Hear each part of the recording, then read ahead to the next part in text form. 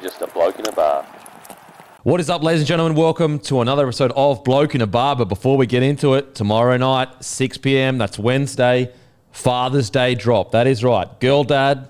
Then you've got this shirt here, daddy's girl, matching shirts, how good. And then if you've got a little son, you got big bloke and little bloke shirts for the young fella. From size 2 up to size 12. That's how much range we give you, people. So Father's Day, 6 p.m, be there. Very limited amount, similar to the hoodies that went in, I think, 7 minutes. So make sure to be there. Get them for Father's Day at Wednesday, 6 p.m. They will be sure to be out to you before Father's Day. But with that out of the way, I've got the great Sam Thaiday. How you going, brother? How you going? I thought you were going to call me daddy there for a second. Oh, no, sir. I can't get around the daddy chat. Can you get around the daddy chat? It's weird. It's weird. Yeah, so weird. Oh, my God. Mate, how you been? I've been good. Thank you very much, brother. How's the now, little birdie told me, and that little birdie may have been you about 20 minutes ago. You're playing in a grand final. Yeah, I know. Grand final, Sanford Stags taking on the Burpengary Jets. The Burpengary Jets, they're a bit stacked, actually. Oh, really? Yeah. Salary cap? Well, I'm throwing question marks out there. Yeah. So you got Luke Capewell's playing for them. Liam Georgetown. Remember Liam Georgetown? Yeah, Redcliffe. Jolie Thompson's playing for them as well. Big Jolly T. Yeah, they're stacked. Okay. Yeah. A bit of investigation into mate, that is stacked. What, 3 ex-NRL players? Are they all on the same side? They're all... As in like right side or left side? I'm unsure. Yeah. Because last time we played them, only Lukey played. They brought him in for the grand final. Nah, so I think because Jolie's working FIFO at the moment, Yep. so he can only play whenever he's in town, but hopefully he's away. Yeah. Yeah. What are you more nervous for? Grand final local league or the 06 grand final? Oh, very, very different. Very different. I think like 06 GF... I was a young kid, mate. I was only 21 and kind of was just rolling with the punches. I was hanging around all the big boys, and I knew that they were going to do their job. I just had to do mine. Like you had, that was Webby's last game for us. He retired after that, but you had big Petro in the front row as well. He had Thorny there as well.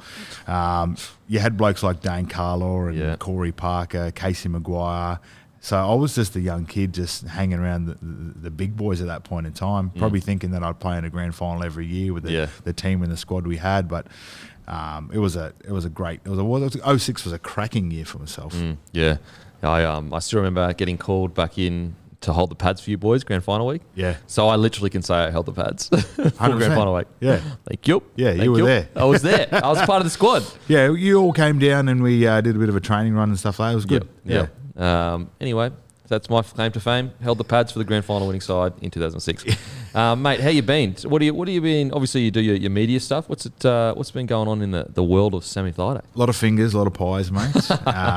Eating them as well. Yep, me too. But no, mate, just trying to find balance in life after footy.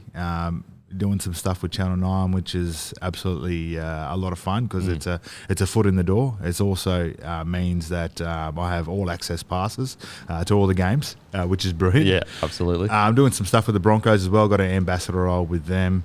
So I call myself the politician. I shake hands, I kiss babies. Yeah, so you're obviously doing your media commitments. Anything outside of media that you're enjoying at the moment?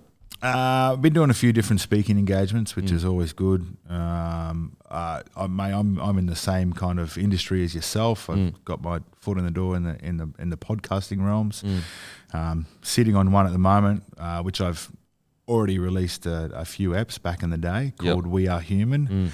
And for me, that was a chance and opportunity for me to tell the story behind the story of young Sam Thaiday coming through the ranks and just that transition after footy, the struggle of lack of identity, almost institutionalized in a sense that you're told where to be, what to do, what to wear. You are definitely babied throughout your whole career, and it you talk about the real world after rugby league, and for rugby league players it is the real world because you have to do shit on your own. Absolutely. So doing that one, I'm doing a sports one as well with a couple of mates, Michael Atkinson and Shad Wicker. It's called Saint Sinner Winner with Sam Thaiday. It's a chance for us to talk a bit of smack about sport, but a lot of the time I lean back to rugby league and what I know, and Yep. it's been a lot of fun. It's a great space, and mate, that's why I appreciate you having me on your podcast. Oh, mate, it's you a banger. know. It's a Come banger. on. It's number one. Sam Thaiday, It's never you been know, beaten, brother. actually. Mate, you know, anytime, any place. It's funny because, like, obviously I come up to the game on the weekend, and once you experience that whole, you be at this place at this time, I was like, oh my God, like, I forgot what this is like. You don't have to even think. Yeah. You roll off the plane, you've got you've got to be here, you'll get picked up, even though the guy didn't turn up, but not the Broncos guy.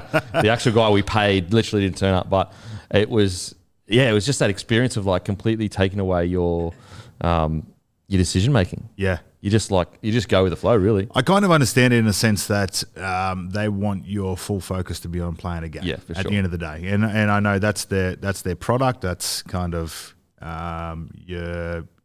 you ride the highs and lows of the success. So if we can take a little bit of that burden away from you and help you out as much as possible, we will. And it's a good and a bad thing. Yeah. It's bad because, when you do leave, you do find yourself kind of, actually, I have to read my emails. Yeah, I have to open them and reply to struggle. people. Yeah, I still struggle with that. I have to answer a phone call. Really? Mate. Like, in all honesty, like those first kind of couple of years out of rugby league were a roller coaster and a half. If anything, I think my wife probably wanted to kill me. She's like you are. I was cramping her style. And she had all of her ducks in a row, and she knew what she was doing around the house, especially the routine around the kids, and getting them to school, and they go to bed at this time, and here I was interrupting the whole ecosystem because I was a foreign entity essentially. But trying to find balance now, man. I try to, as much as I can, be around home because I like going to, the other week, Gracie, she made the school team to go and do districts athletics, and I was lucky that I had the day off and I could go and watch her do that. My daughter Elsie plays netball on a Saturday, and I think I've got the balance right that I can go and watch her play most games on a Saturday. And I think that's the hardest thing is trying to find that balance, trying to find yourself. But slowly getting there. It's a journey, and I'm along for the ride. And so, speaking of rugby league, what are your thoughts on this season? And you obviously are one of the best Broncos to play. What are your thoughts on the boys? It's been great to see the way they've grown and developed. A couple of inclusions of some superstars really, really helped the team out. But again, having the foot in the door and still doing some stuff at the Broncos, I can kind of see what a little bit that goes on behind the scenes. There's a great connection there with them. They're all great mates. Yeah. I can see their games have developed. They're trying new things. I'm super excited. Yeah, I'm daring to believe is what I'm doing. Yeah. There was points throughout the season where I watched them. They kind of went away from what was working for them, and they've kind of righted all those things. And I love watching them play now. I love that chance and opportunity to go and watch every game. And be there, and I'm one of those fans now. I'm one of those guys that hangs out in the change rooms after, and I've slowly crept my way back in a sense that now I sit in the locker room when they finished, and a few of the guys want to talk to me after a game, which is cool. Yeah. But no, I'm loving just seeing what the Broncos are doing this year, and I think the comp as a whole has been. It's been amazing to see the rise of the Wars. May I say the Wars? I'll jump on that bandwagon and call them the Wars. I think they've been brilliant. You look at Penrith at the top, dominant. Yeah. They've had their team cherry picked over the last couple of seasons, but they're still a strong team. Like the Newcastle Knights of late, holy wow! How good! It's been good. Steel City. Yeah. It's given Joey a little bit of a tingle, and it's not his neck anymore. So it's good to see. And I still will always be a Cowboy supporter. I'm still whipping them home. Yeah. I'd love to see them get in the 8, but rugby league as a whole has been brilliant this year. And I just read here. I didn't actually know this, mate. You were born in New South Wales. Yeah, why are you bringing that up for, mate? I just look. These blokes about the hard hitting questions, mate. Yeah. It's a hard hitting questions here. Not by choice. Not by choice. Yeah. My both my parents were in the Air Force, so Yeah.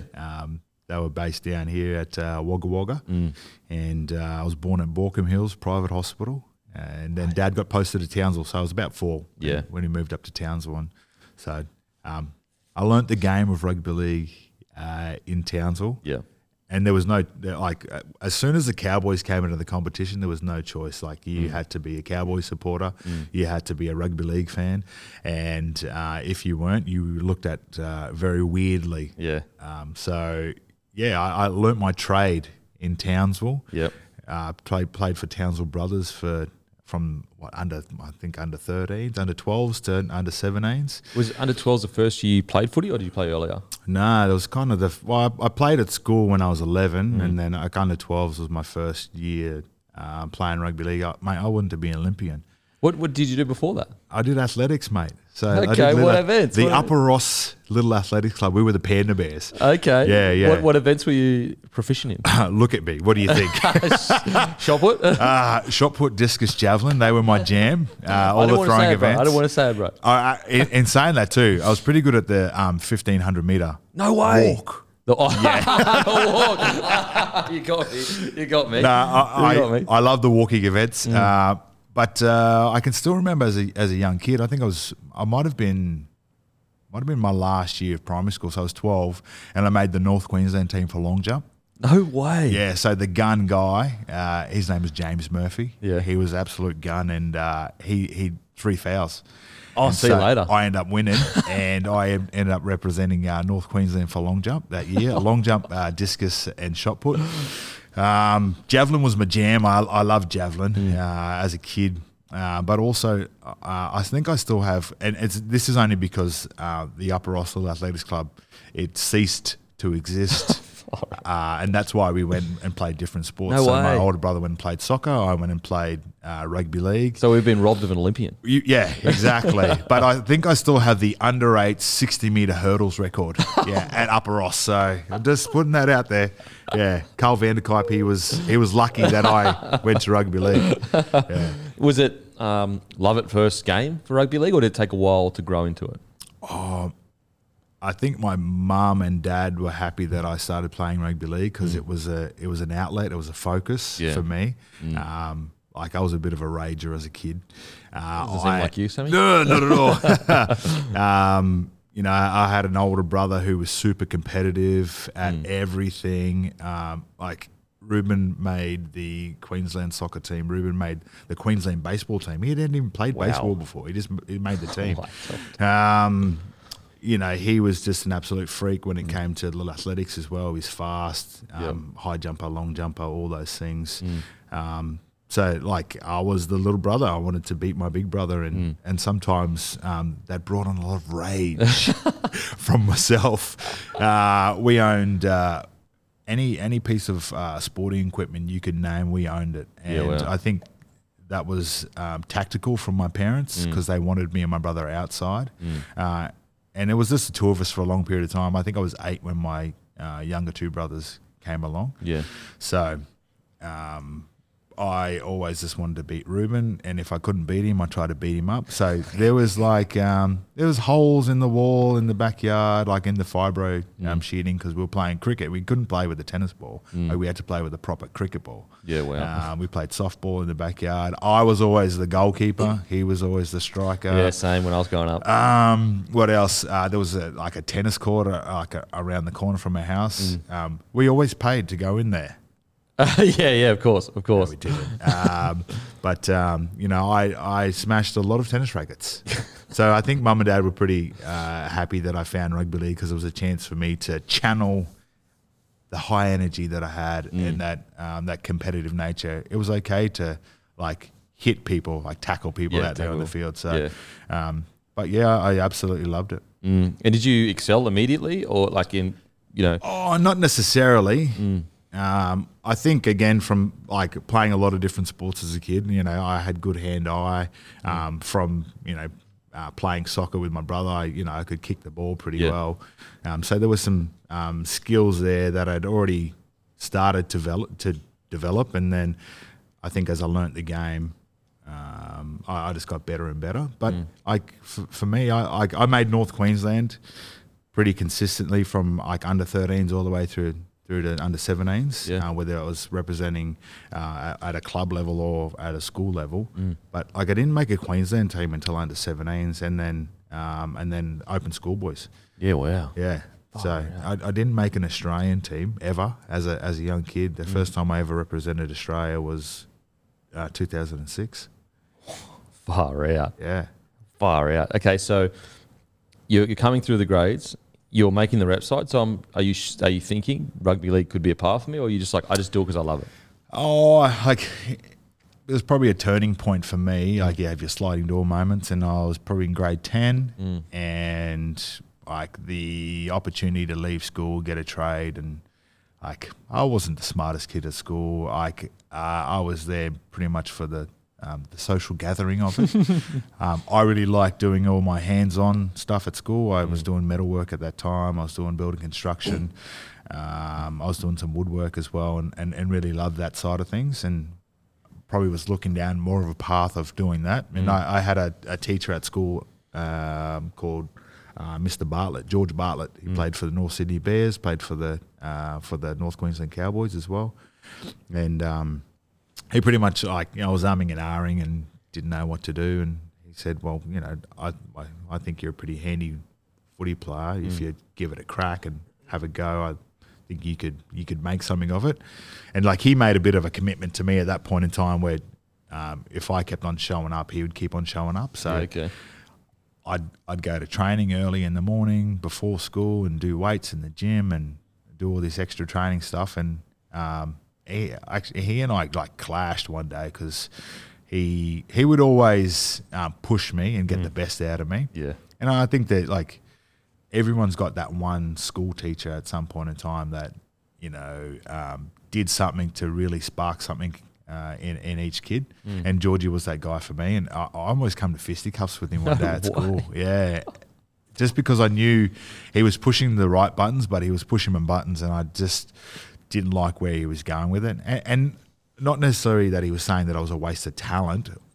He was saying that I was wasting my talent. Yeah, okay. Yeah. And I took it the opposite way, and that's probably why I wanted to go fisticuffs with him. But in saying that, if it wasn't for Georgie and just Georgie showing up for me, it could have been a very, very different path. And he was probably one of the first ones to console me after not making the Australian schoolboys team. Yeah. Because we had a pretty dominant Queensland team that year, and we had a lot of guys that went on to play for Australia that year. But my name wasn't called out at the end of it. Yeah. Guys like Tommy Leroy Lars and Ben Hennett. The omelette. Extra cheese. Those guys made the team, and I was just like, I was really bummed about it. And he was one of the first guys to console me, and was actually not like coming back not long after that. Schoolboys is where I signed with the Broncos actually. So the story as it's told. What is the actual story of Wayne Bennett? I don't want to spoil it. Wayne Bennett resigning you. What's the real story? You want the GST? Or I want the GST. Give me everything, baby. That's the best thing about stories and being storytellers now, like you and I are. We could just say whatever we want. Yeah, whatever. But the story goes, once upon a time, we were playing a under-17s match against New South Wales' curtain raiser for State of Origin. Wayne was still the coach at that point in time. And we were playing at the old ANZ Stadium. And their team, New South Wales team, was stacked. I'm saying like Keith Galloway, Tommy Leroy Lars, Sonny Bill Williams. I think out of that New South Wales team, I think their whole forward pack at one point in time had played an NRL game. Wow. And I think for our Queensland team, our Queensland under-17s team that year, Paul Ayton, Neville Costigan and myself were the only three guys that went on to play NRL out of that Queensland team, and we got absolutely pumped. And there was a fight in the game, and I pretty much was like, the fight's on. I've got to hit someone. And Like I threw one punch at Tommy Leroy Lars and he didn't throw any back. I was like, okay, sweet, that's all good. But I kind of stood out at that point in time too because they had the long flowing locks and as some people used to call me, dog balls because I stand out like them. Can't hide anywhere. Wayne was standing in the tunnel watching the game before Origin, and pretty much not long after that sent Cyril Connell and Paul Bunn up to Townsville to sign me as a Broncos player. And was there any interest from the Cowboys? Because your heart was with the Cowboys initially. Oh, as a young kid, like I played for Brothers, and the old stadium, it's had a fair few names. Dairy Farmers, there was Stockland Stadium at one point in time, but Brothers Junior Rugby League is in the shadows of that stadium, man. Yeah.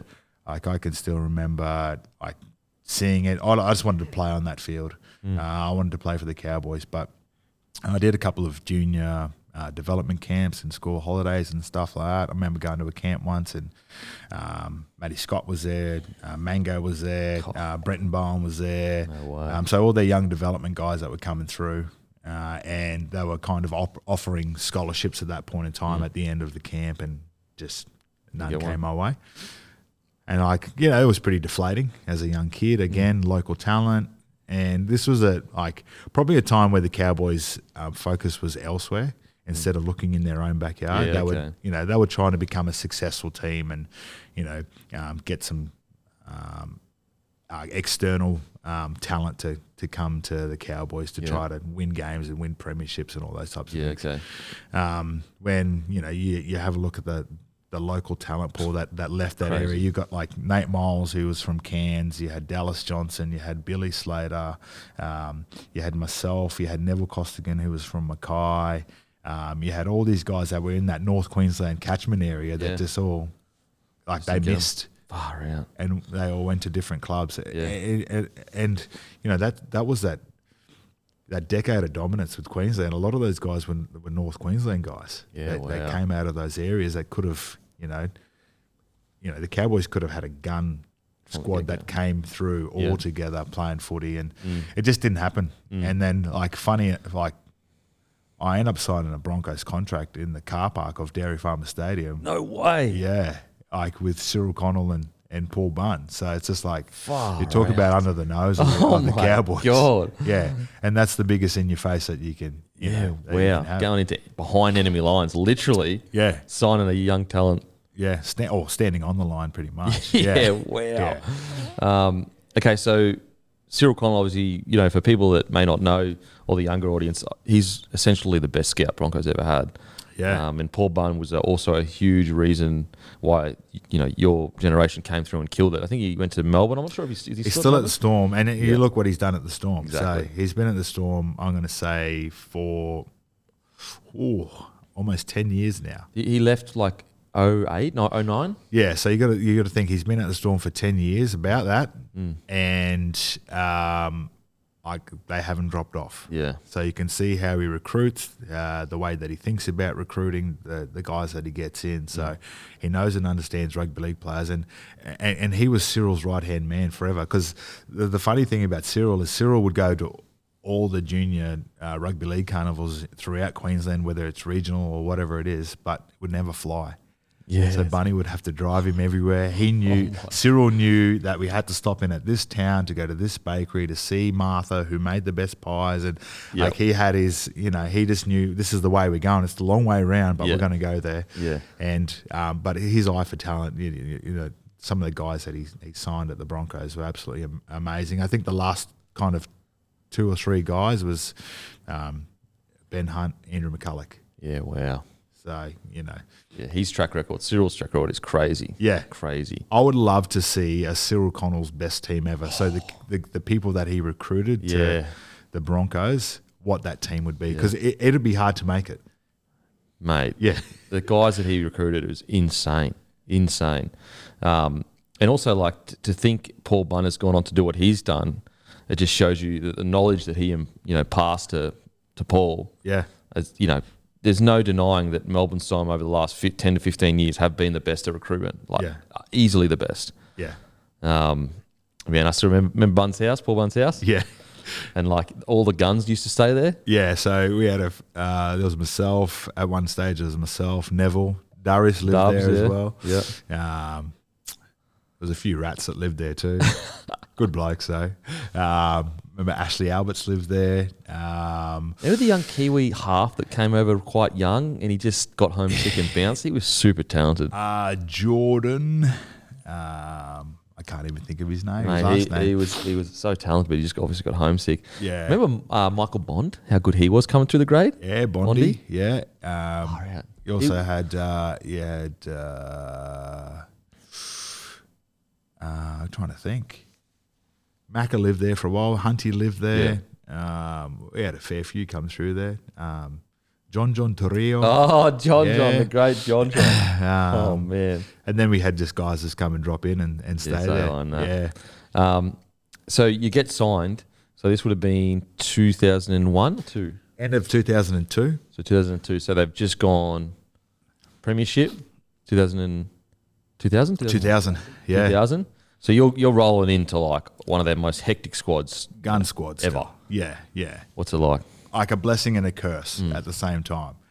So I graduated high school 2002 November 1st. I've got to be in Brisbane for pre-season training. Man. All my mates from school headed off to Airlie Beach for schoolies. That's all the North Queenslanders go to Airlie Beach, and I was on my way down to Brisbane to chase and pursue a dream and rock up to training, and I'm in the Colts squad to start off with, and we got some. Was it West then? No, so that year they decided for the Colts were going to play in the Toowoomba A grade comp, Okay. and there was a few gun players in there at that time. So that it was Neville Costigan, Ben Hannett, myself. We all kind of came through as those young forwards, those next upcoming young forwards, but that was where I looked at the squad and went, I'm never going to play first grade here ever. Yeah. Like Andrew G was still at the club at that point in time. Gordy was still at the club at that time. Yeah. You had Petro, Shane Webke. So like they're your established forwards that are there. Like they're playing first grade. You can tick that box. They're playing first grade. Then the next tier under that is Dane Carlaw, Carl Webb, Corey Parker, Casey Maguire, and then that's that next young group of Brad Myers as well was there at that Brad point Myers. in time. Big Red. Yeah. That was that next crew, and then like the next crew under that was like your Queensland Cuppers who were kind of busting their butts to try and get in there. Your Darren Maps, those hard guys that were toiling away in Queensland Cup, hoping and happy to play a game here and there. Yeah. And then we were under those guys. So you go from the top of the tree in high school, where you're the big dog at the school, big dog. Yeah. high-fiving everyone as you walk around the school to like you're at the bottom of the tree. Yeah. And like I literally had to bust my ass. I think John Dixon was our coach at the time. Old Papa Smurf for the Colts team, and I got through that kind of first little period of pre-season training and like hating it. Yeah. Like this Back was the then, hardest. Yeah. This was like 4100s. yeah. Right, Well, let's piggyback one another around a 400-meter track. Why? Because it's hard. Yeah. No other reason. Like doing ABCs. I hated doing ABCs. No sports science at all. No. Just run till you spew. That's pretty much it. Exactly. If they're not laying on the ground after, you haven't Haven't had a crack. Yeah. But we were just like doing hills like around Red Hill. Like I can remember, like my back is still on Sorrel Street in Red Hill. It's still in the Gap Run. Yeah. Oh, the Gap. The Gap was another one. I used to feel so sorry for you big fellas in the Gap Run. Yeah. Because I'm a whippet. I'm going, this is easy. Yeah. Whereas you boys are just arse out. Like you talk about struggling uphill. I was struggling going downhill, like just trying to slow myself up because I didn't want to end up in the bushes. And then you had Wayne hiding in the bushes too. The good old Wayne hiding in the bushes. Yeah.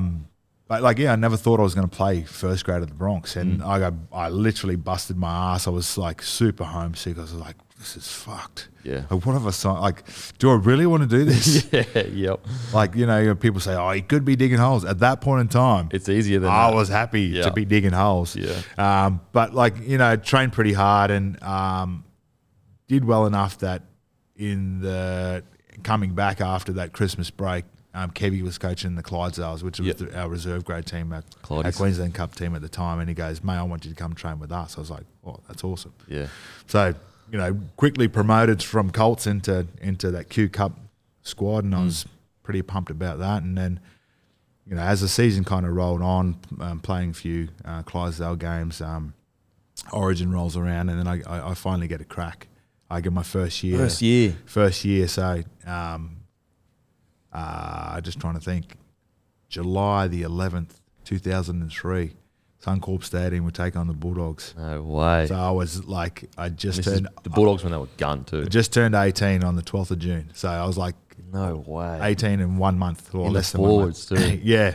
First run, I think I picked out Marco Mealy. I ran straight at him. Oh, bad choice. Got a penalty, kicked it out. Yeah. Second run at Marco Mealy. Oh. So I think I was a bit batshit crazy from the start, mate. So, but yeah, for just that, like first and foremost, the adversity of moving down as a 17-year-old away from home. A big family environment in Townsville, to literally living with an elderly couple at Capera, Ed and Anita Mealy. They were absolutely brilliant. I appreciate them offering up their home for me to stay there for a few months.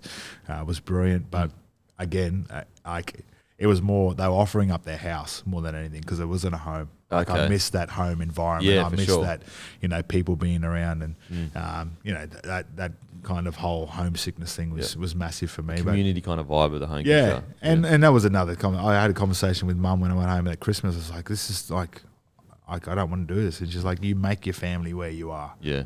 And I think that's why, those guys that were at the club, the Donald Malones, the Ian Lacey's, those guys, man, I end up like couch surfing. I had a bed at a house where I could go and sleep, but I was like, I just wanted to be around people. So, those guys really took me under their wing, and I hung out with them a fair bit, and that really helped me out heaps too.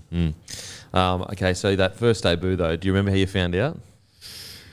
It was just that training one day. I think David Stagg, he debuted in the same game as me. Just trying to think too, who else? Tony Duggan. Best rig in the game. Yeah. He was so shredded. He was shredded. Holy. Yeah. Most caps ever for the Clydesdales. Yeah. He taught me all the rotten ways. Yeah. He taught me how to be a Keith, Tony Duggan. Oh, I don't know.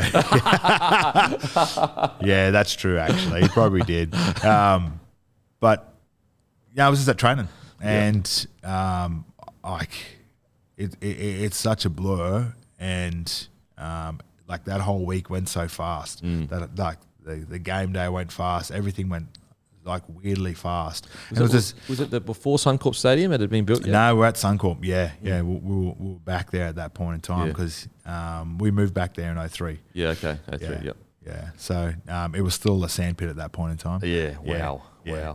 But it's a beautiful stadium now. The grass is immaculate. It's so good. Yeah. Easily the best rugby league stadium. So is there anything outside of running an O'Mealy, is there anything you remember from the game that I got injured.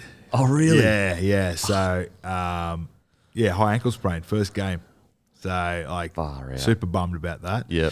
But I knew from that point in time, I can do this. I got a taste. I want in now. I was 100% in at that point in time. Yeah. Because before you play first grade, you almost give them this they're going to be superhuman strong, and how am I going to mix it with them? And then that first contact, you're usually it's not that bad. Yeah. Well, I think that's why it was good that I ran at Mark Amelia because he was the up and coming big dog at that point in time. Yeah. So he had the shaved head. He looked mean as, and I swear he had deep heat on his head. Oh, mate, 100%. Okay, so 2004 rolls around. You have 8 appearances that season. And then obviously 14, appearances in 2005. What do you reckon you learnt the most in those first kind of 2 years as a rookie first grader? Patience. Yeah. And hard work. Yeah, it was kind of because we had those gun young guys there at that point in time. Wayne, he didn't want to play favourites, so we were on a bit of a rotation. So you'd get your crack at first grade if you were good enough. You got to stay in. If you did your job, but you weren't brilliant, it'd then be Neville's turn. He'd have a crack, and then it'd be Tommy. So that was kind of tough, and I had to, bide my time a little bit, sharpen my tools a little bit. Okay, what can I do that these two guys can't? All right, well, maybe if I work on my passing game, something as simple as I worked on my bump and quick play the ball. The quickest play ball in the game, baby. Yeah, so then that became one of my weapons. It's all right, sweet. So, I could do a chip and chase, but I wouldn't because I'd be hooked straight away. But I was like, all right, well, what's the thing I can I can bring to the team? All right, well, we've got some gun players. If I can get a quick play the ball for them so they can be front foot, well, let's go. Yeah. I learned to sharpen my tools, work on things that I knew that I could do better than those guys who I was in competition with, and just ask questions and hang around. Shane Webke was the ultimate professional. Mate. Ultimate professional. It's crazy. And, he was the guy that he had the key to the gap. Yes, he did. Because he wanted to, all right, before we go to the gap in preseason, I want to run it at least 5 times so then I know that I'll keep up with the skinny backs. Mate. While, the big boys are at the back. Hodjo was the king of the gap. Mate, he's a king. You know what Hodjo used to do at the gap? Hodjo used to be that, I'm a leader. I'm going to lead, but I'm going to lead from the back.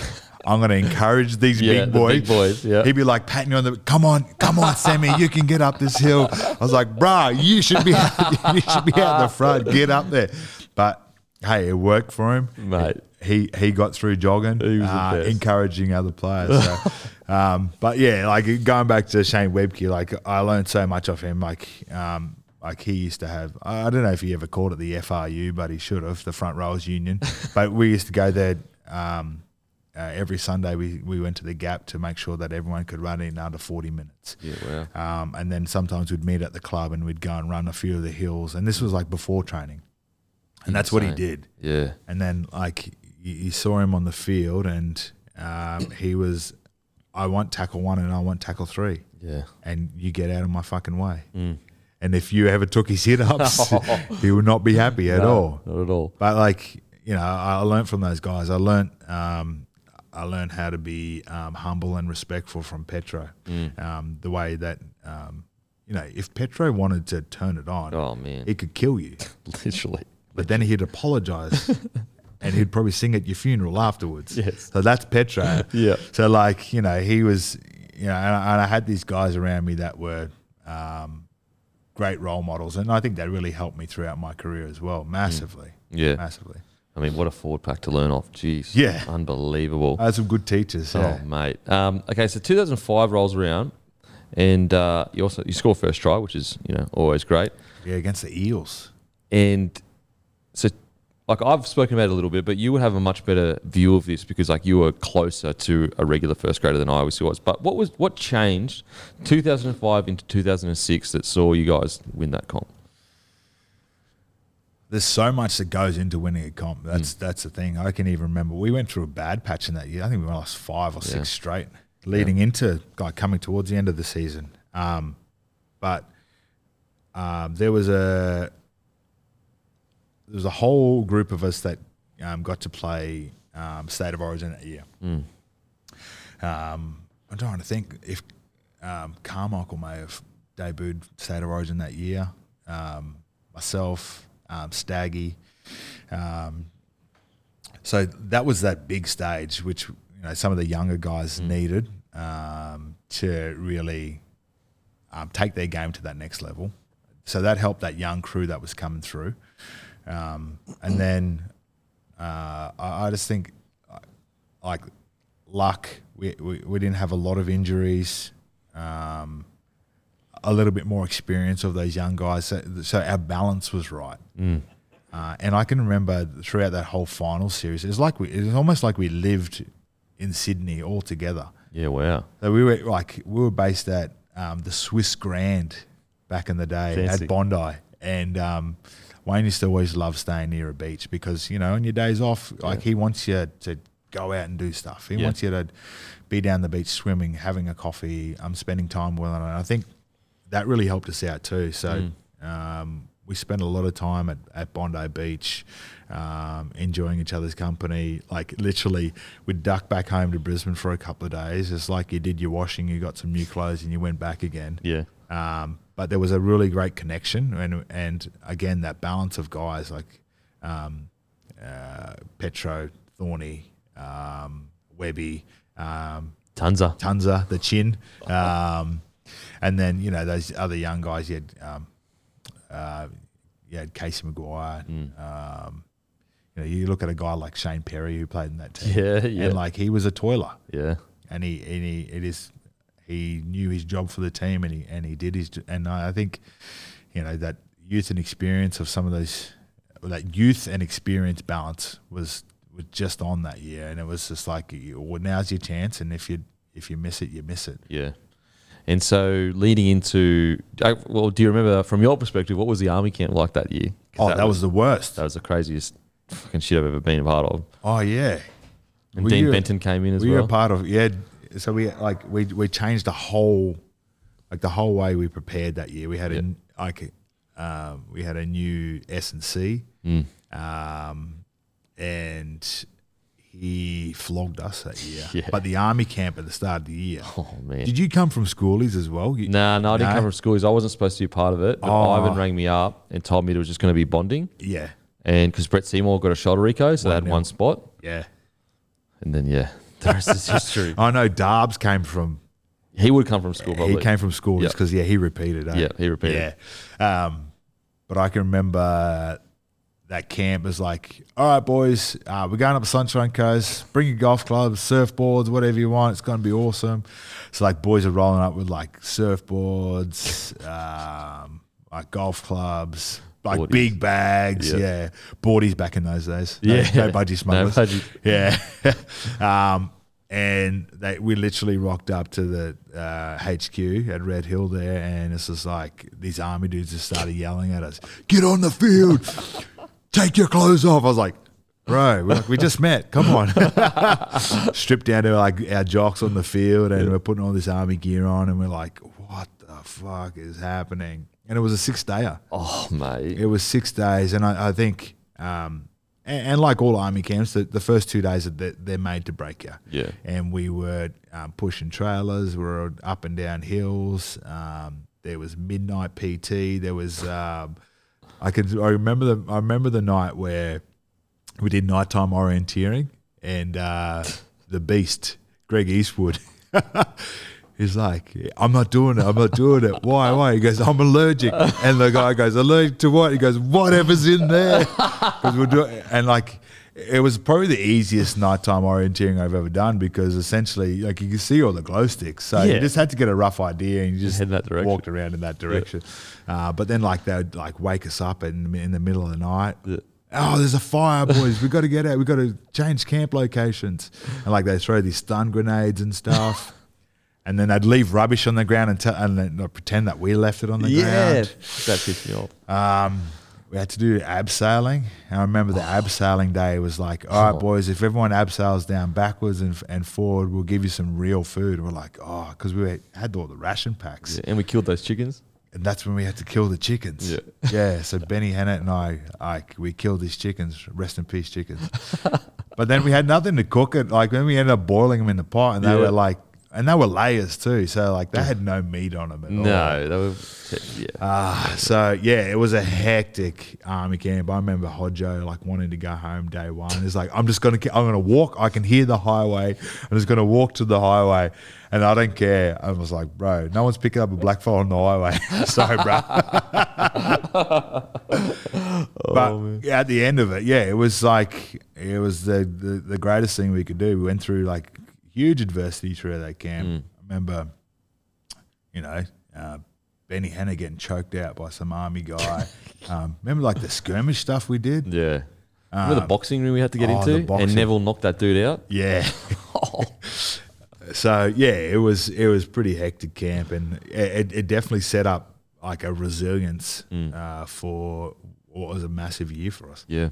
And so rolling into finals, I mean, that famous Bulldogs game, like such an incredible comeback from you boys. What do you remember from the final series? Well, you talk about myths and legends and GST on stories. Like, in all honesty, I can't remember Mace walking up the tunnel, yahooing and saying what he said. No way. I do remember him yahooing. I didn't hear clearly what he said, but I ran with it. And even if Shane Webke made it up, even if he made that shit up, what a thing to make up. Absolutely. Because it definitely fired us up. We got out there in the second half and we were a different team. Yeah. Totally different team. And like the Bulldogs were a gun team. Yeah. They were a good team and like they should have beat us in that game. Barrow scores that freakish try. Mate. Were you on the bench or on the field at that stage? I think I was on the bench at that point. But I think he was offside because you know how like when he was running back and then Hodjo was running through and it wasn't, you know, that weird rule where you can't support. Yeah. So I don't know. We might have to look back at that one. Get the tape. Yeah, we'll get the tape. Get the tape. But yeah, his effort to kind of score that try and that was like, all right, we're on here. Yeah. We kind of mixed things up in that game too, having Hodjo play fullback and Carmichael on the wing and mixing things up. Yeah, it was like that was the springboard moment to go, no one can beat us at that point. So yeah.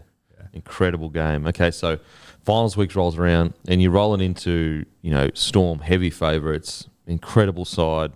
What was that week like for you as a young fella? What, 21, 22? Yeah, we played the Storm under the salary cap that year. Yeah. They just happened to be over it later on. Years, yeah. Like such a great week. Again, I talked about that connection that we had. Like spending all that time together as a team was so good. And probably like in hindsight, looking back, probably took that week for granted. Yeah.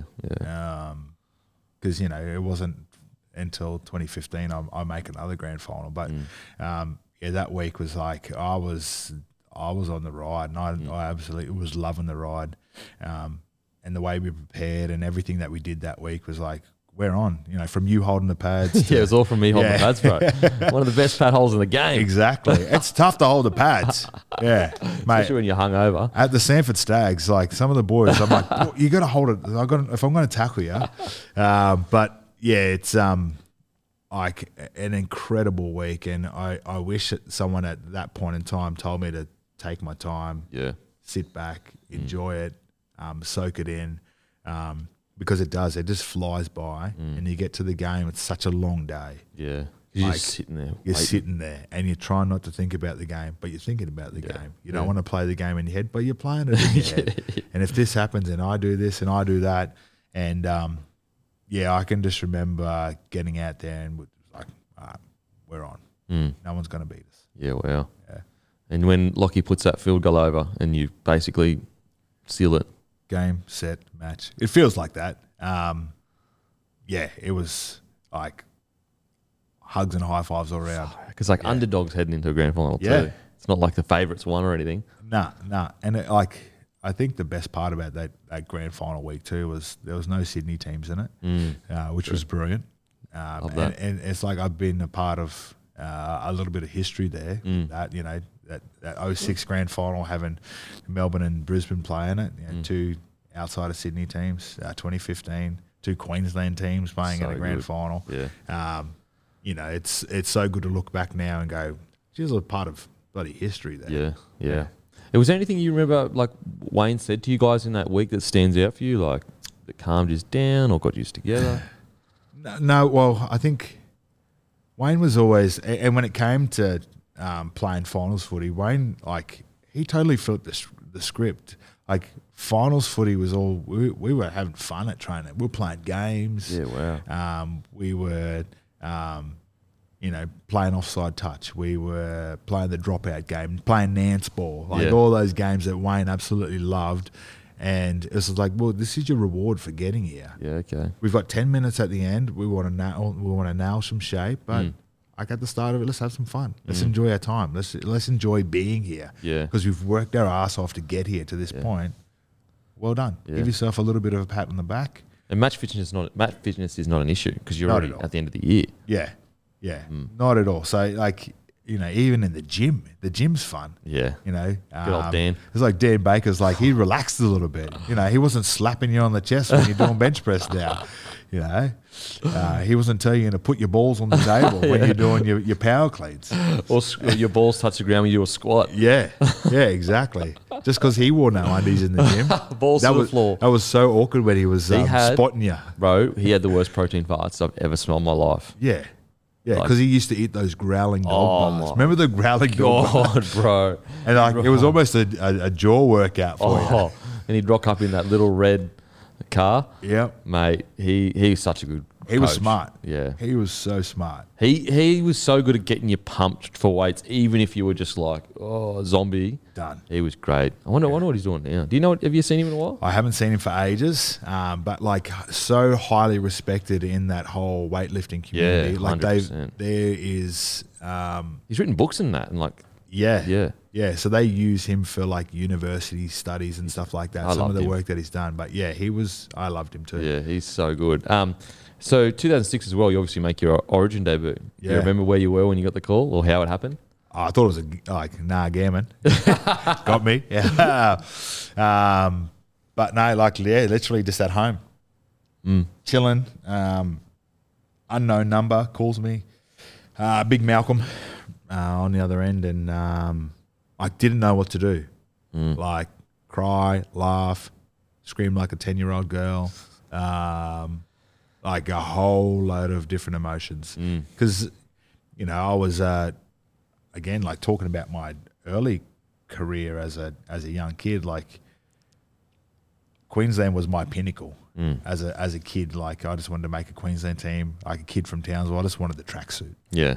That's all you want. You just want the tracksuit. The gear. And I was just like, I'm about to represent Queensland in the state of origin. Like I was lucky enough as a 17-year-old that was my first ever state of origin. I went and watched because I played before it. Yep. And I was like, from that point, I was like, oh, this is all time. I was like lucky enough to watch Billy Slater's epic try. Yeah. I remember sitting in the rafters watching Mango's intercept try and like just wanting to play Origin from that point. And I had my 21st birthday in Origin camp. Lockie may or may not have split his head that night, falling off a bar, but that happens. It was tackle practice. Yeah, of course. We were tackling. You got a stray elbow. It happens. But it was so good. And the best part about that year too is I didn't know any other Queensland coach but Mal pretty much. He came in, and from what he was pushing and preaching in camp, he was all about the history. He was all about the legacy and telling the story of the guys that had come before. And I think as an Origin coach, you need to have an aura about you. You need to have like that's a guy I idolize. That's a god right there. And I think that's what Billy has now with the state of origin squad that he's got. But for Mal, it was just like I loved Mal. Yeah, like he was the man. Yeah. And like for him to give me a crack, and it was a kind of a weird series. We lost the first game by 1 point, and then there was a couple of guys that didn't get repicked for game 2. I was lucky enough to get picked for game 2.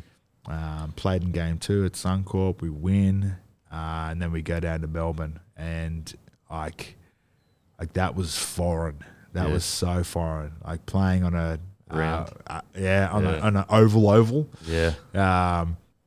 In a roofed stadium. In a neutral ground was so weird and foreign. And I can still remember I was on the bench at that point in time. Big Charlie Webb right next to me. Lockie scores that try, and it's just like, holy wow. And it's like that try's talked about a fair bit. Yeah. That Lockie try, but the best try in that game happened the try before, which was Tady's try. Yes. Like JT, like to get through the gap, find Tady. Tady runs around the outside and scores that try. Like, go back and watch that try. Hectic. It's hectic. And like he had wheels, brother mate. Tate. He He was had quick. wheels. Bloody oath he was. And like that was the moment that like changed that game for us. And that was the moment like Lockie's like, all right, boys, let's just go back to doing what we do best. Let's get through our sets. Let's kick chase. Let's put the pressure on them. Let's get through our sets, kick chase, put the pressure on them. And then the pressure just like, the cookie crumbled. Yes, it did. And Lockie was there to pick up the crumbs, Yep. and he scores a try, and probably like in 2023 has to come off the field for HIA because tons of knocks. Yeah, 100%. Oh, mate. And like, I guess, how do you describe that? You know, Lockie goes over, you're a part of, you know, the winning side. And at the time you wouldn't have known it, but something incredible was about to begin. Like that wasn't even, we weren't even on the starters blocks at that point in time to what we did, like, you know, for the splash that we made eventually. But yeah, there was so much pressure on so many players throughout that whole series. You know, you know, there's been plenty of people that have spoken about, you know, those big dogs were told, you know, Petro, Pricey and Lockie, this could be your last crack in a maroon jersey. If, you know, if nothing happens, you could be going, you know, see you later. And then you look, those guys end up being there for the next how many years in a dominant team, no question marks at all. Yeah. You know, sometimes I think that, you know, the old pressure makes diamonds. Yeah. There's 3 rocks right there. Oh, mate. Yeah. 100%. And so, so that year you also get selected later in the Year 4 Nations? Yeah, I think I play like 5 minutes or something for Australia. Hey, man, it's Still 5 got out minutes of there. me. 5 more minutes of me. Actually, Cam Smith and I debuted in the same game for No Australia. way. There you go. Yeah. No way. Yeah. Do you remember where you were when you got the call for that? I was on the plane on the way home, and we were on the way back from after the GF. Hung bung. Oh, mate. Holy. And I think it was Trad McLean, old media Oh, legend. there Tradley. we go. Tradley. Yeah, he come and told me. Tragedy. So, yeah, tragedy. And the best part about it was that on the plane was my now wife, Rachel. Yeah, wow. My mum and my older brother. Oh, mate. So, yeah. That's mad. So it's like that was a pretty cool moment because they were there to share it with me at that point in time. Was it Tri Nations, sorry? I smelt like a brewery, but yeah, I was surprised Mum even gave me a hug, to be honest. Cause, Mate. Yeah, Almost be I was offended if you didn't. pong-ponging.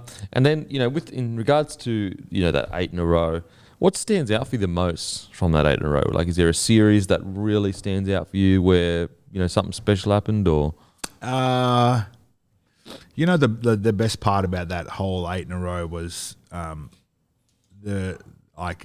call it a family reunion every time we came into camp. Yeah, wow. And we just we rolled into the same shit, literally.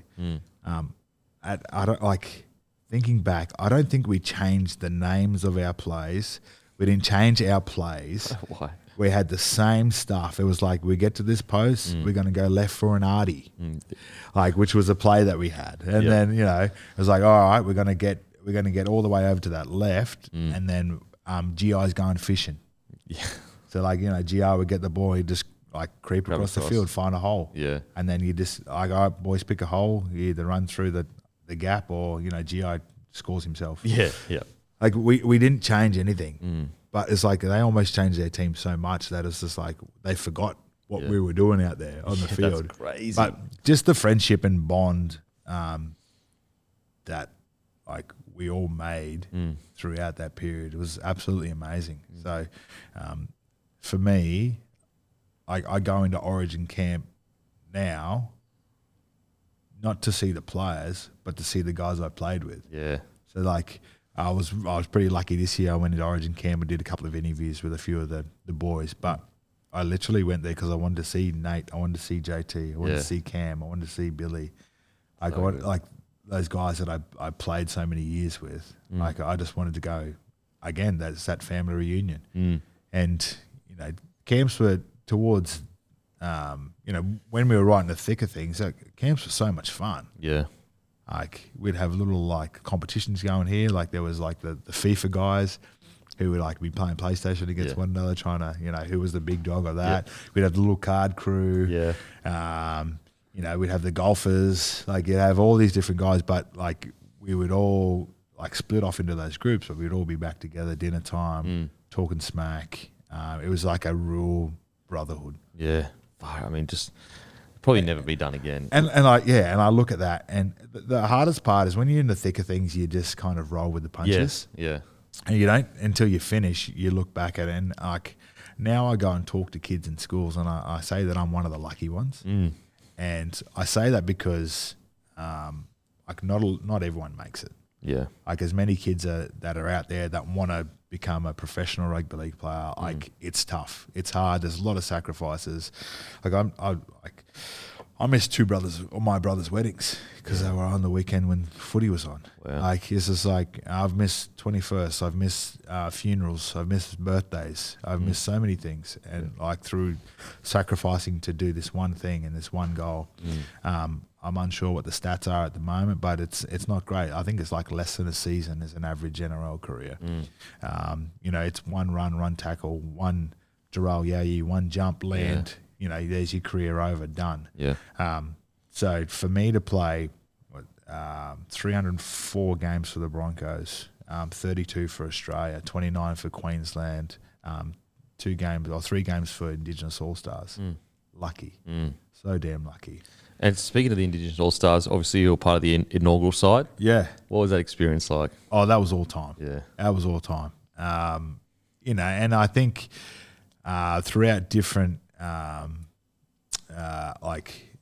friendship groups and stuff like that, you always try and, like you and I would mention it before, imagine Cyril Connell's all-time team. Imagine picking that. Right. And this is probably a conversation that throughout a lot of Indigenous communities, like imagine what's the best Indigenous team ever. Yeah. If we could pick it right now, how cool would that be? And like you can do it for, you know, what's our best Pacifica team that we could ever pick? Wow, that'd be amazing. Yeah. I can imagine that team. That'd be all time. And I love the concept and I love seeing how it's grown and developed, and I love what it is now. I think the Indigenous All-Stars versus the Māori All-Stars is absolutely incredible because it's as close to tribal warfare as you can get, but on a rugby league field. And I think also, you know, the Indigenous All-Stars getting a chance and opportunity to go to New Zealand last year, they would have learned so much, because I think the way that the New Zealand public really embrace that Māori culture over there. Like they speak language in their national anthem. Yeah. They speak language at school. We have so many different language groups here within Australia, but we can also learn on how much they embrace their culture over there. Yeah. And like it's not frowned upon. It's not marginalised or pushed down. So I think that was absolutely brilliant that they got that chance. But to be a part of that first one, it was all time. And camp would have been hectic. Camp was hectic. And you got to think, Dell's in camp. He scores the first try. And you know, just to see, especially Presto, like his pride and passion with it all, to see that dream of his come true was huge.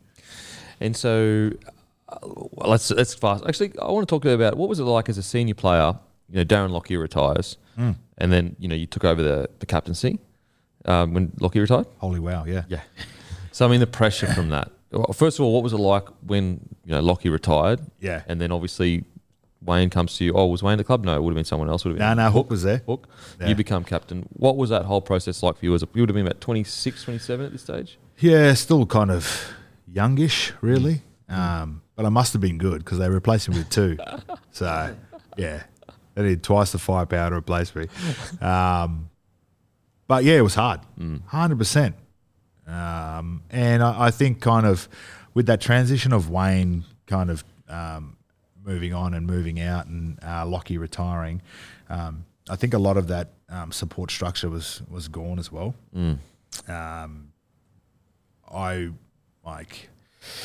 Would I have been the captain for the rest of my career if Wayne was at the club? I don't know.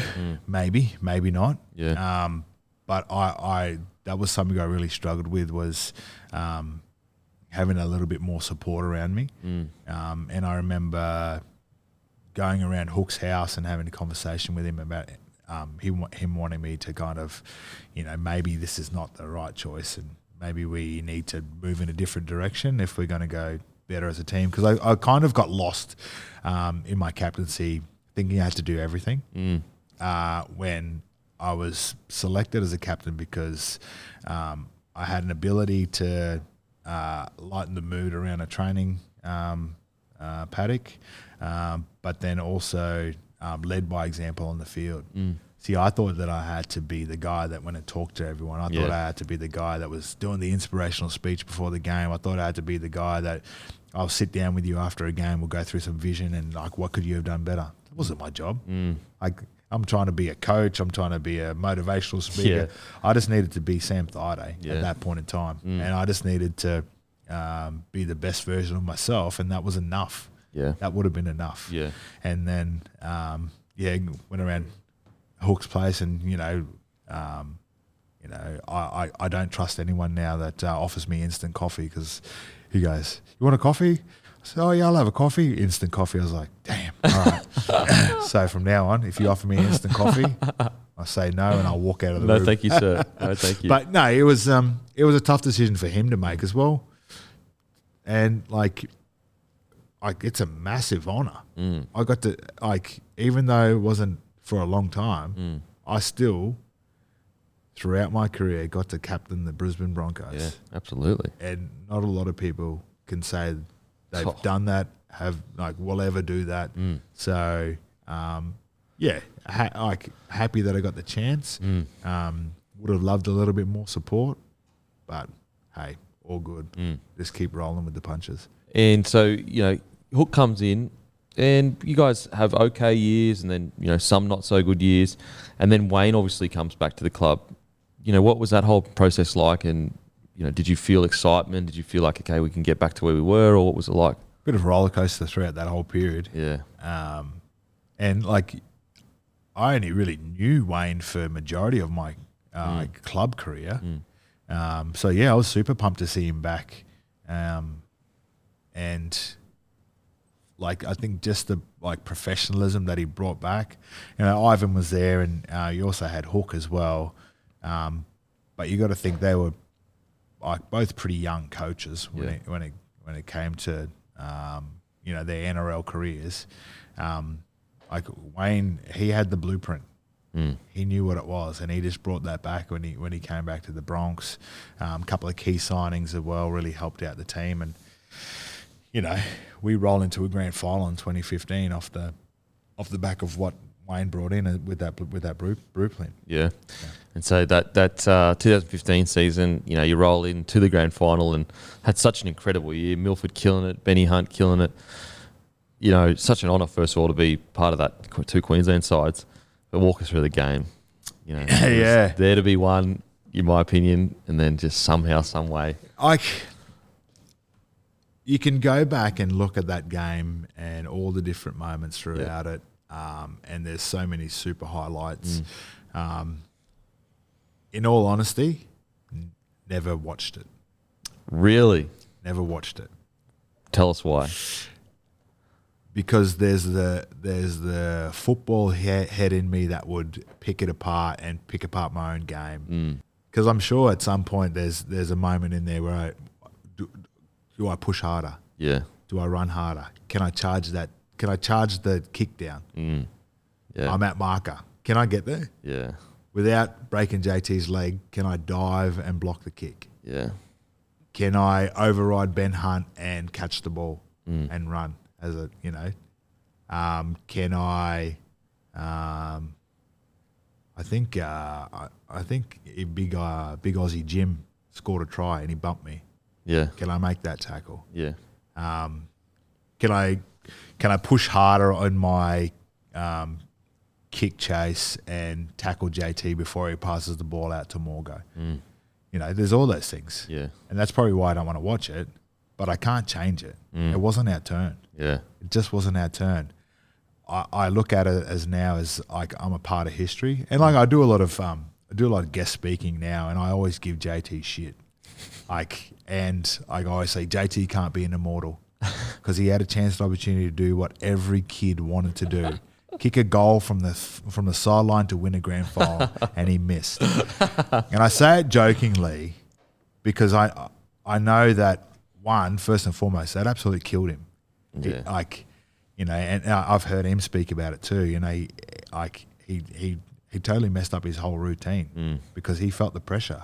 For someone that has ice in his veins, he did. He felt the pressure at that moment. But if there's ever a vote that goes to voting him as an immortal, I'll vote 1,000 times because I think he is, and the way that he trained and he prepared. I was his roomie for so long. I knew how hard he worked to be the player that he was. But I can't take that moment away from him, and you can't live your life in the shoulda, coulda, wouldas. Yeah. If I did it, I would have done it in the game, and I didn't. So I think that's why it's hard for me to. It would be hard for me to ever watch it. And hey, mate, maybe we can sit down and watch it on this potty. We'll watch something different. Yeah. But yeah, just kind of it was not our turn. We did everything we could to get there and give ourselves a chance to win it. We just didn't. When Felt went over for the try, did you feel obviously the momentum shifted, but what was the chat like in the huddle? Was it talking about, boys, let's not let the momentum win, beat us here? What was it? It was such a weird feeling. Yeah. You're in your body, but you're not in your body. It's all happening. Yeah. It's so weird to describe that feeling at that point in time. And then you almost celebrate JT missing because, oh shit, we still got a crack here. Yeah. And then I think being so close to Benny when he drops the ball off the kickoff too, it's just damn, all right, what's the next job? Yeah. And that's kind of where my mindset went. And it was the same thing after JT missing the kick. It's oh, what's the next job? Yeah. We have to move on. What's next? And I think sometimes as a footy player, you need to have a memory of a goldfish. You just got to 100%. literally, all right, I've forgotten about it. I got to move on. I can't dwell on that. Yeah. And, I felt so much for Benny after that GF. It wasn't Benny's fault. No you way. go through, look through that whole game. There's moments through that whole game where something's happened where someone could have done something better. Yeah. And I love seeing where Benny is now and what he's done. I'm so proud and pumped that he got to 300 games in the NRL. I'm glad he's had Origin success, Australian success. Who knows? Get him back to the Bronx next year, play dummy half, and you can win a grand final. Surely. Something. You heard it here first. Yeah. Exclusive. Okay, so obviously, you retire in 2018, one of the greatest retirements of all time, speeches. Yeah. What gave you the idea to dress as an old man in retirement? Mate, I was sick and tired of seeing the boring suits and polo shirts at a presser, mate. And I had a conversation with old tragedy, Trad McLean, and I said, mate, I want to do something different. And he goes, I said, you just got to roll with the punches and you just got to go with me on this. So I met a young lady at a Starlight gig, actually, and it was around Halloween, so we were painting up as zombies and stuff like that. And I think I ended up having devil horns that day, and we were doing some stuff throughout the hospital and visiting kids, and like a trick or treat essentially. Yeah. And I said to her, I've got a weird random idea of doing this, and she goes, yeah, I can do that.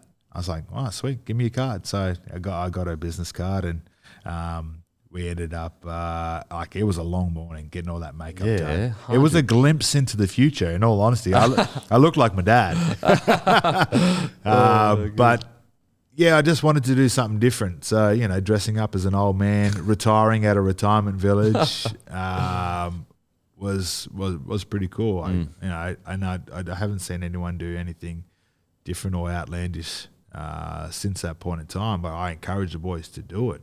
Have a bit of fun. Yeah, have some fun with it because it's your moment. Yeah. Don't do a Buddy Franklin and put it out there on the gram. Buddy, mate, do something different. Come on, bros. Yeah. What was the decision to retire? Like, what pushed it the most? Was it, your body was not handling it, you were over it? Like, what was the reason for it? Bit of column A, bit of column B. I think you can get to a point in your career where you don't want to push as hard anymore. Yeah. I think that's probably when you know. It's like when the warrior doesn't want to go on the hunt anymore. I couldn't be bothered hunting. Yeah. I played pretty hard throughout my younger years. Look at the vision. There wasn't a lot of swerving or stepping going on. There's a lot of straight line stuff. Mate. But yeah, that was probably the hardest part was, and that's not fair to the guys there. So, I didn't want to train hard. I didn't want to do the extras. I guess it's like when those things start happening and occurring, and that's where your mindset is. You can't play NRL anymore, especially like a preseason as well when you need to find that extra gear in you. And like you get looked after when you're a little bit older with a preseason. You don't have to go as hard. You're not doing a lot of turns. You're doing more straight line stuff. Yeah. You might have a cardio day where you're off your feet and you're maybe on a rower, and that's still hard work. But it's like, my axe wasn't sharp anymore, and I couldn't be bothered sharpening it. Not that I couldn't be bothered sharpening it. Like, it was hard to sharpen the axe. Yeah, okay. It was hard to get motivated to do that extra.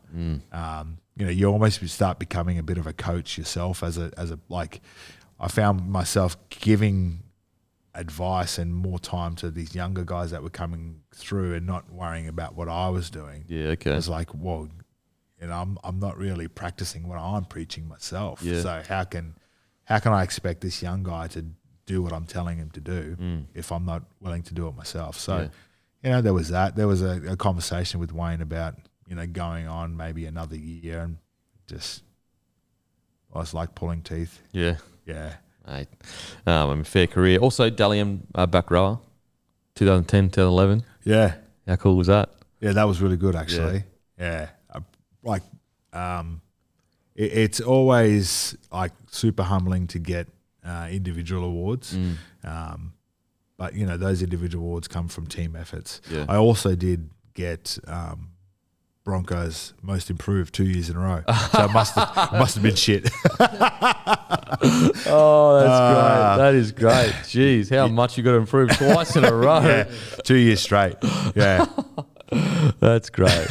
That's great. I think that was one of those thoroughbreds awards. Oh yeah. Okay. Yeah. Okay. Mate, ask all the boys this. Favorite rapper of all time? Oh, it's hard. Like I've gone through a journey with rappers. So. Yeah. Okay. Yeah. What first came to mind? What first came to mind? Yeah. Well, there's that old school era of Tupac and Biggie, and then when 50 hit the scene and Eminem, like they were all time, and then like you've got guys like Logic and J. Cole, who I absolutely love and are fire at the moment. So there's my top six, mate. Yeah, top six. And it's like I always ask people like, what's your top 5 ultimate concert, alive or dead? Yeah, okay. What would you go? Yeah. And like you can pick the venue, you can pick the lineup. Yep. And like even with that, for me, like I'm super eclectic in what I like and what I like listening to. So like, I would have like a Bob Marley there. Yeah. I'd also love to have like Prince. Yeah. Like a Jimi Hendrix. One of the best concerts I've been to was I saw Billy Joel. Yeah, wow. In Manchester. We were over in the UK for a tour. And we got to go and watch Billy Joel. It was all time. It was like watching 3 concerts in one. He sat down. He started off like rock and roll. Was on the guitar, going hard, and then kind of mellowed out a little bit, Yep. and then sat down on the piano like the last bit of the Far concert. So it's 3 concerts in one. So talented. Yeah. Good joke. So Simon Morant, Okay. he was our go-to guy whenever we were in the UK on a tour. Yeah. Because he's got like a music promotion business as Yep. well. So like he organises all concerts and Oh, stuff. stop So when we were in the UK, going on some of those tours, I remember watching. We watched Billy Joel. Yeah. Like that was like myself, Nate Miles, JT, Cooper Cronk. We went and watched Billy Joel. We went and watched. I can't even. Oh, we went and watched Coldplay. No way. We went and watched Coldplay. That'd be good live, I reckon. We went and watched Coldplay at this theatre in London, and like there was probably 1,000 people in this theatre. That was it. Really? And we were up in this like mezzanine level, and like everyone was on their feet, clapping, dancing, singing. They broadcast it live, like this concert on BBC Radio. And at one point, I thought that like the mezzanine level was gonna like fall down. No because way. Everyone was just up dancing, singing. Cooper Cronk was my little like crony when it came to the music. He loved music, eh? Yeah, loved his music, loved his concerts. But like the one that comes to mind the most is we went and watched Jessie J. Yeah, Jesse J. Yep. And after the concert, Simon comes to us and goes, "Oh, boys, there's a bit of an after party." He goes, "It's not necessarily an after party. I run this little nightclub thing in a warehouse out in Manchester." Yeah. And we're like, "Oh, sweet. We're emus this week. Let's go." Yeah. So I'm just trying to think who was there. Billy Slater, myself. I'm gonna say JT was there. Cooper Cronk was there, and maybe even Nate Miles. And like we all just pile into his Rangy, and we go to this warehouse party, and we're like, "Bro, is he gonna kill us?" Because we're like driving down like all these streets. Yeah. There's like no one around, warehouse precinct. It's Yeah. like, holy wow, this is scary. Like, do we really know this guy? Now, how has he made his money? Yeah. You know, is it getting rid of bodies? Is he going to like extort us? What's he going to do here? He's going to steal our passport. I didn't bring my passport. But like we turn around this corner and there's like people everywhere walking the streets, going to this warehouse party, and we're like, holy heck! We pull up to this back gate and let us in. This big security guard there. Simon, how you going? Yeah. Lets us in, and then we roll into this nightclub, and there's all these different rooms, different DJs, different kind of bars and stuff. way. And we're like, this is all time. And we're there for a while before he kind of takes us back. But like, we were all there, and like, he goes, "Hey boys, how good's this?" And he's like, "We have to repay you. We're all gonna come over here and play for Warrington Wolves." And we all put our hands in together and like 1, 2, 3 Wolves, and we're like walking around like making wolves and stuff like that. So there's like a handshake deal essentially that like Cooper Cronk, Billy Slater, Sam Thaiday, Jonathan Thurston, we should have all played for the Warrington Wolves. Like if he wanted to, He could enforce it. I'm sure like he would have had good lawyer power too at that point in time. But like imagine great. that Warrington Wolves team. Oh my God. Holy hell. All for one night out. All for one night out. Oh, that's awesome. Favorite movie of all time? Cool Runnings. Oh, yeah, it's the best. Like I grew up in a family household which was very, very sporty, but also like pretty religious as well. Yeah. So like we couldn't watch a lot of movies with swearing, sex scenes, even kissing. Really? Yeah, weird. But like, you know, it taught me some good morals and good standards. And so like Cool Runnings was like our jam. Yeah. Like we loved that. Like I can watch it now and like recite all the lines So and stuff good. like that. And yeah. Mate, thank you so much for coming on, brother. I really appreciate it. And Did you just do a sneaky whistle then? I know. What the hell's going on did. there? I don't know what it happens every now and then. It's in my tongue. I That was such an old man thing. need to get the too. teeth fixed. Hey kids, how's it going? I got some lollies in the van. Thanks for coming on, brother. I appreciate it. Thank you, brother. Boom. Dunskies.